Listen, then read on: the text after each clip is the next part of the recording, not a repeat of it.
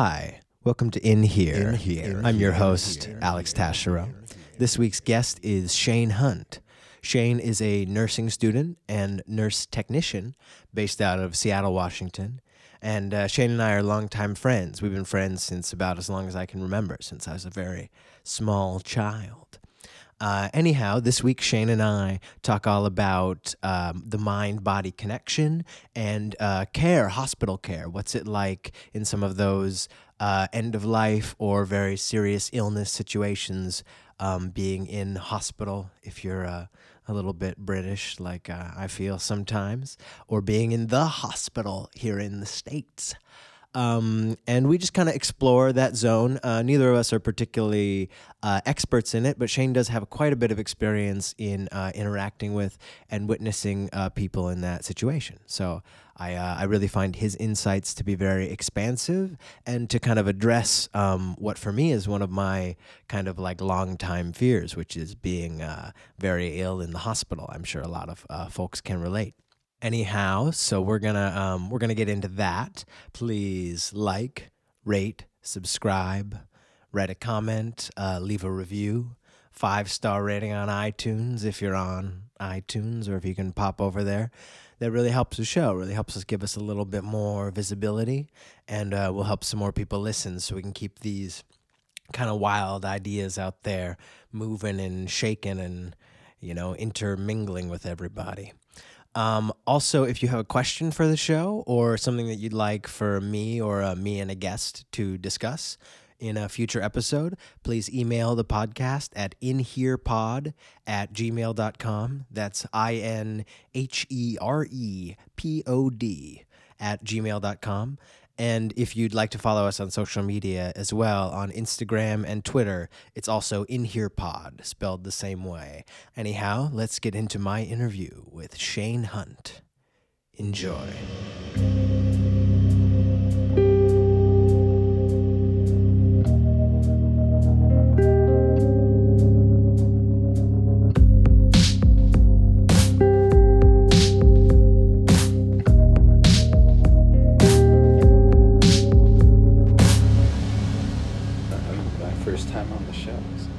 Yeah, it's your first time. You don't know if it's always this chaotic or what. Yeah, long-time listener.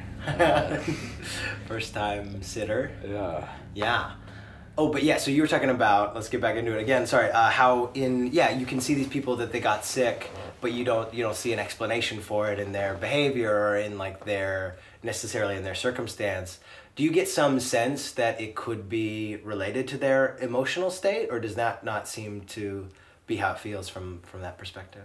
I'd say it's hard to know because I don't know them on that level. Right. I feel like you can maybe tell more things like that with people in your life or people you know. But that was an interesting question because it's something I have to would think about, I think there's a lot of negative association between it's just in your head or something that feels dismissive of experience. But I guess I'm more interested in this notion of the mind-body connection and how those things are kind of always feeding into each other, and how how our body feels is affecting how we feel inside emotionally and vice versa.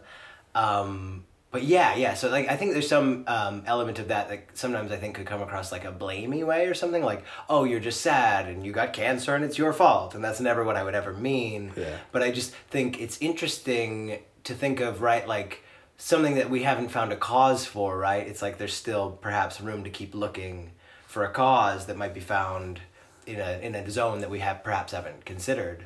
Yeah. But even as you're talking about the body's infinite complexity too, right? It's who knows where that could lie? Yeah, I don't know, or that could lie at all. Right. Yeah, and I'd say on the idea of mood or because I don't know enough about them, but I would say a lot of the people on the floor that I work on seem to have a profound appreciation of life. Yeah. And they seem so positive, and they're so supportive and really nice. So it's hard to imagine that could be the sole cause. Right. It's the amount of negativity, but things change once you get sick, so who knows? Right. There could almost be some positivity that's added from, or appreciation for life maybe that's added from sickness and stuff. And perhaps, I guess on that same note, do you feel like these sicknesses have like a purpose for these people in their like narrative, or that it's more of like a detriment, and like a, you know, I don't know. Do you ever see like someone where it feels like, I know people tell that story sometimes themselves, but it feels like it was nice that they got sick almost? It's a great question as well. Just thinking about, there's so many different types of people. Yeah. I mean, these are also really like wide sweeping and like kind of and kind of dismissive of the individuals, which is all like a unique story for sure. Do I believe that sometimes that could be part of their story versus like detrimental? I say I'd say it could go either way. Because I think I have the fear that anytime I would be sick or anytime I felt sick, that it's always just like a negative. It's always just like taking me down. But I think I've been really interested in the notion that like challenges can really, there's a cat that's maybe gonna make noise. This is Scooter, and I might spray him. I might spray him again with water, just so you know. There is a little bit of animal cruelty that goes on the podcast. Some cats get sprayed with water.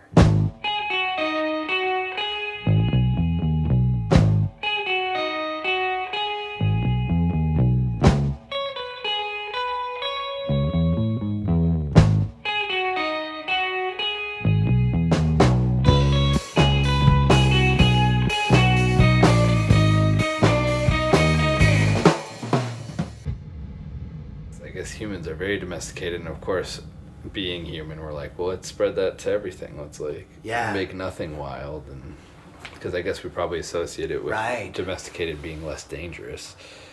Yeah, that for sure. And even like our interactions with what we call nature are generally speaking something that we have domesticated.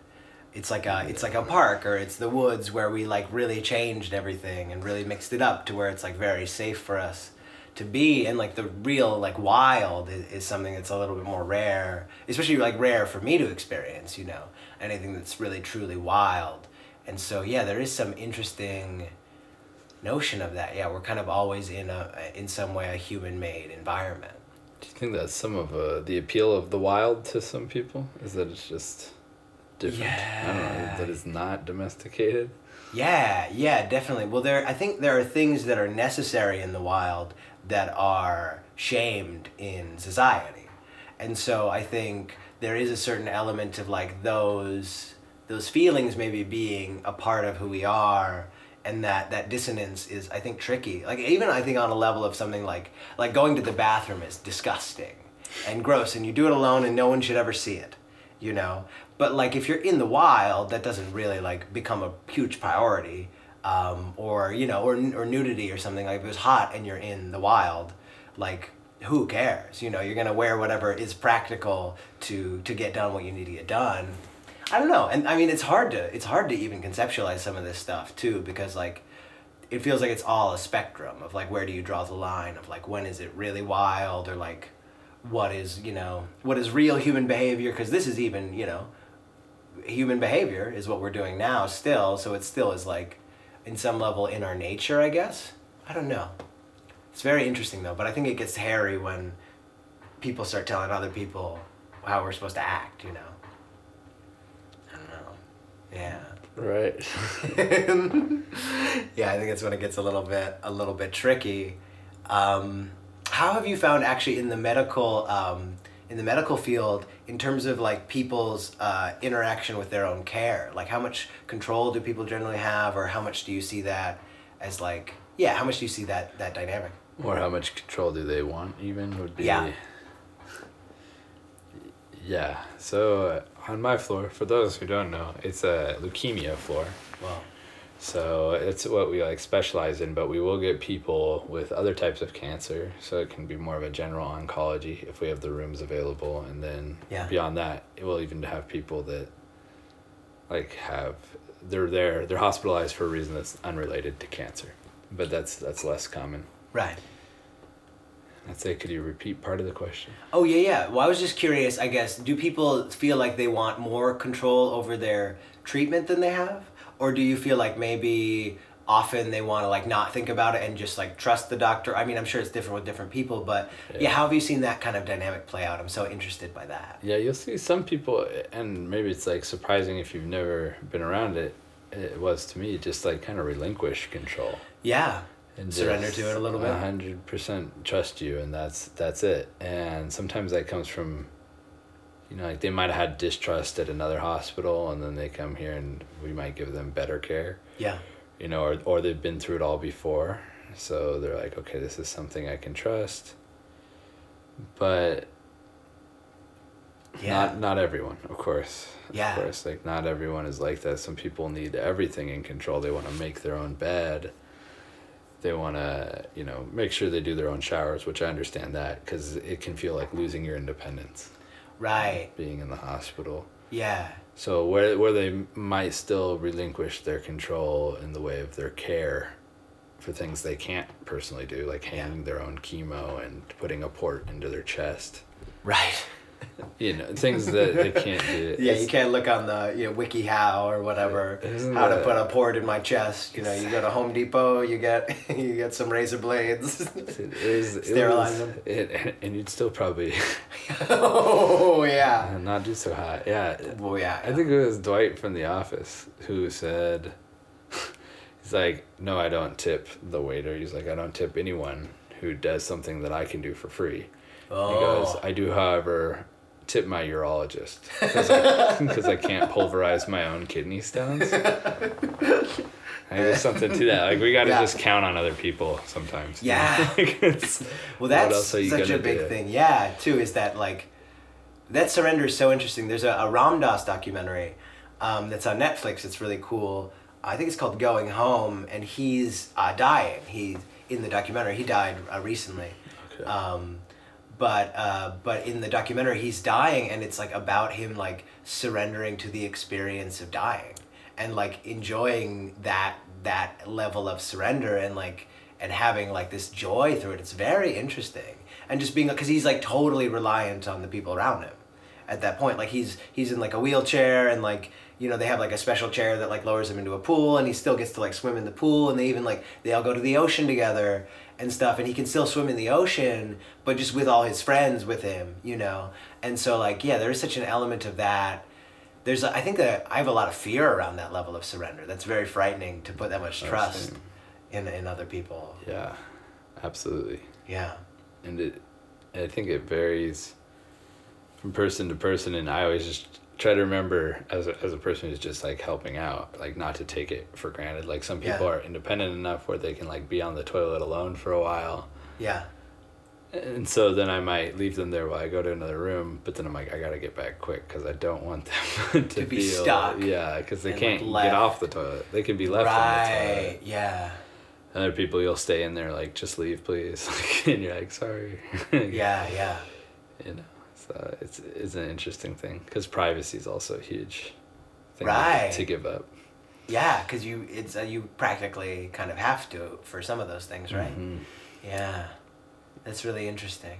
Yeah, because it's funny, because they'll be like, when you're giving them a bed bath, like try to maintain their privacy, like put a gown over half of them while you do it, and put the gown over the other half while you do the other half, kind of thing. But yeah, I feel like you might be in a similar boat where if like either of us were it's just bed-bathed, it'd be like, it's whatever. It's like, it's already... Right. I'm already there. Yeah, definitely. I think that stuff I would get comfortable with it. Mm-hmm. But I still think like something like, I mean, I feel like it would so depend on the social dynamic too, though, because if it was like, say, right, like, I mean, obviously we're friends and I like you, and I'm sure most of the people that you work with get a good vibe from you, but if I'm interacting with like someone that I don't really like, and then like I have to like take a shit in front of them, like that seems, maybe it's even, that's fun, you get to mess with them or whatever, and I hope that's the place I would get to, but there's some part of me that would be like, I upset that I didn't have a choice in my vulnerability, whereas the other party could be as walled off as they wanted to be, that would be hard, I think, mm-hmm. But perhaps empowering in a way too, to just be like, what, like, this is me, like, whatever, like, yeah. Do you find, does it seem like people almost sometimes become more honest in that process? Yes, I would say so. Yeah. And incredibly vulnerable. Yeah. That's like something they have to get used to. Yeah. I would say just being, like their own mortality, as we've talked about. That too, right. Gosh, it's all in one big old bundle. Yeah. Yeah. So everyone's at a different place with that. Right. But what is that like? Yeah. What is that like watching people, like, so would you say that you see people where you see a lot of acceptance as well? yeah, I think one interesting part that I think will change as our generation ages. From what I understand, a lot of people in our generation are less religious. Right. And so people that might be dying right now that are in their 70s and beyond still might be fairly religious or were raised. Or at least when they're dying, they'll go back. Right. And so I think that helps with passing is, Yeah. just being like, I'm going up and I'll be a spirit or whatever their version of whatever it is. Right. Yeah. There's some continuation often in that version of it. Yeah. So as far as that goes, I think that will be like a major change that I'll probably see as I become a nurse, will be like people being less okay with death.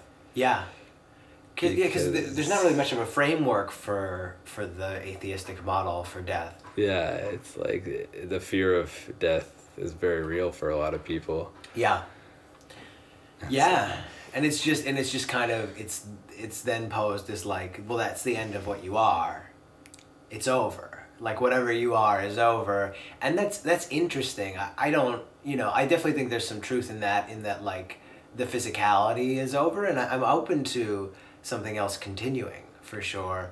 But I also like, I don't know. There is something, I think it's partly with a lot of shadow stuff. It's more how frightening it is to think about it, or how frightening we all are told that it is, because it's like not, because everything that's alive dies, and every person dies, and so there's some sense of like, why would that be the worst thing that could happen to somebody? Is you could die when in reality, like, or you will. Like like it's such an interesting thing. It's like, oh, what happened to that person? They died, and you're like, that sucks for them so much. And obviously, like, yeah, for sure, like it sucks to be ripped out of this, thing, I imagine, especially if you're on a roll with it. You don't want to be, ripped into something else or into nothingness. That sounds horrible. But I guess the notion that it's always horrible and that like it's always worth avoiding and dodging is really interesting too. Yeah, I would say it's huge just that it's unknown. Yeah. Because like before life, we don't really know what was going on, but we definitely probably didn't know that life was going to happen. Right. And so like just the change of moving from one to the other. Yeah. Because like the beginning of life is exciting for us because we're in it, but maybe the beginning of death is exciting for people that are dead. Yeah, definitely. Like I can't venture to say that, but like it's like, well, why not? Yeah. There's the Tibetan Buddhist idea is that there's this place called the Bardo state, where you go for like, I might be getting this wrong, but I want to say 44 days. It might be like 40 days. That's what I heard in a podcast recently. Oh, yeah. Cool. That sounds correct, yeah. Was it from me? Okay. That's cool. I mean, that's how I like to really keep my facts in check anyway. It's like, do I think that? I do. Good enough. It's 40-something, 40-some days. I mean, I heard it from the Midnight Gospel. This great guy, Jason Louv, is talking about it on there. And then I've been reading a little bit of the Tibetan Book of the Dead, just to like kind of explore that a little bit too. But in the Bardo state, it's where you like, it's very illusory, like all these, it's almost like you're hallucinating at the beginning of it, and then like you start to like go into like, it's a dream, it's like another kind of a dream, and then like there's a big element of like lucidity and dreams with the way they kind of think of it. And so like a lot of those early, like there's the Bon tradition, which is like very early Buddhist tradition, and they would all like train to lucid dream from a very young age. It's like a big part of your like practice, your spiritual practice. And they would have like a special, like this special kind of grass, this like plant they would put under their pillow to like facilitate dreams. And then like they would like, you would level up as you like got different levels of lucid dreams. And so part of their whole like goal with that is to then in the Bardo state become lucid and become aware that you're dead and that you're in between lives, and that then you can like point your energy more effectively toward a life that you would want, or you can choose to like opt out of reincarnating is the thought. And there's there's initially a lot of nobility put on the thought of opting out of reincarnation, but in more recent versions of it, that's been seen as less noble. There's this story that the Buddha was talking to a bunch of his disciples, or it could have been some disciple of Buddha talking to disciples, I'm not sure. But at some point he said like that to be a bodhisattva, which is a bodhisattva is when you are enlightened, but you choose to return to the human incarnation to help to raise other people up and to enlighten them. And he said it's way more noble to be a bodhisattva than to get out of than to be in nirvana and to be enlightened. Like it's way better to come back and be working at life instead of opting out of it. And like apparently a bunch of the people listening like died of heart attacks because it was so like shocking to their system of belief or whatever. Like is what you hear. Yeah. What a story. Yeah. So that's like one framework for it that's very interesting and is based on a lot of old stuff, but that it still is unknown, but it's interesting to start to think of like frameworks of like what do I think it is, Like what do you imagine right now currently at this point?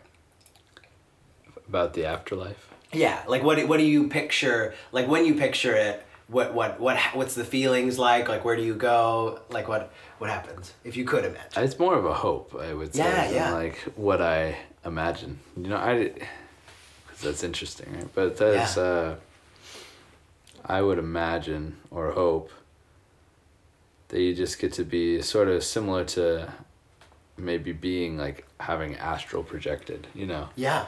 Just an essence of sorts or a spirit, but without a physical body.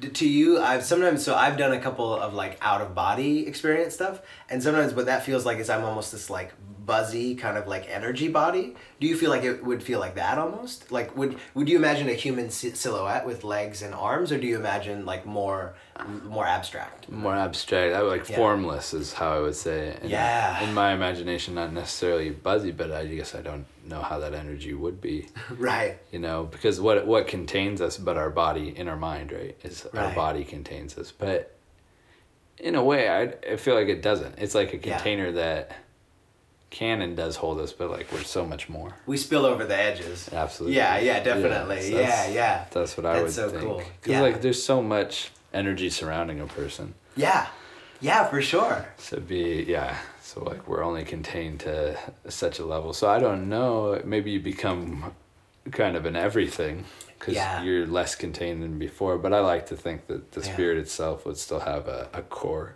Yeah, there's something to it. Yeah, I'm fascinated by that notion, or like that possibility. Mm-hmm. Yeah, that there's something to the spirit, that it is. It's very interesting. Yeah, but that's I guess what I would imagine is that. Yeah. Afterwards, you just kind of become free of your like earthly confines. What do you think that feels like? Like, to use a word that was used, enlightening, probably. I don't know. Very freeing. Yeah. Yeah. See, that sounds cool. Hopefully it feels good, yeah. Yeah. Hopefully it feels good. Because otherwise... Yeah. It might feel bad. Yeah. Well, this is also that Jason Louv guy mentioned this again, too, but, like, the French call the orgasm a little death. It's like le petit mort or whatever. And then death could be the big orgasm is what they think. It's like when you lose yourself.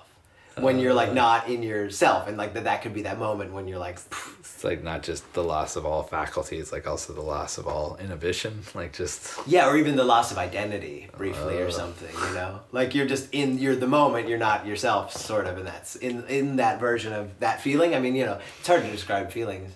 And they're all different times too. So like I'm sure every orgasm is a different level of that. Of a little death. A level of a death, perhaps. Yeah.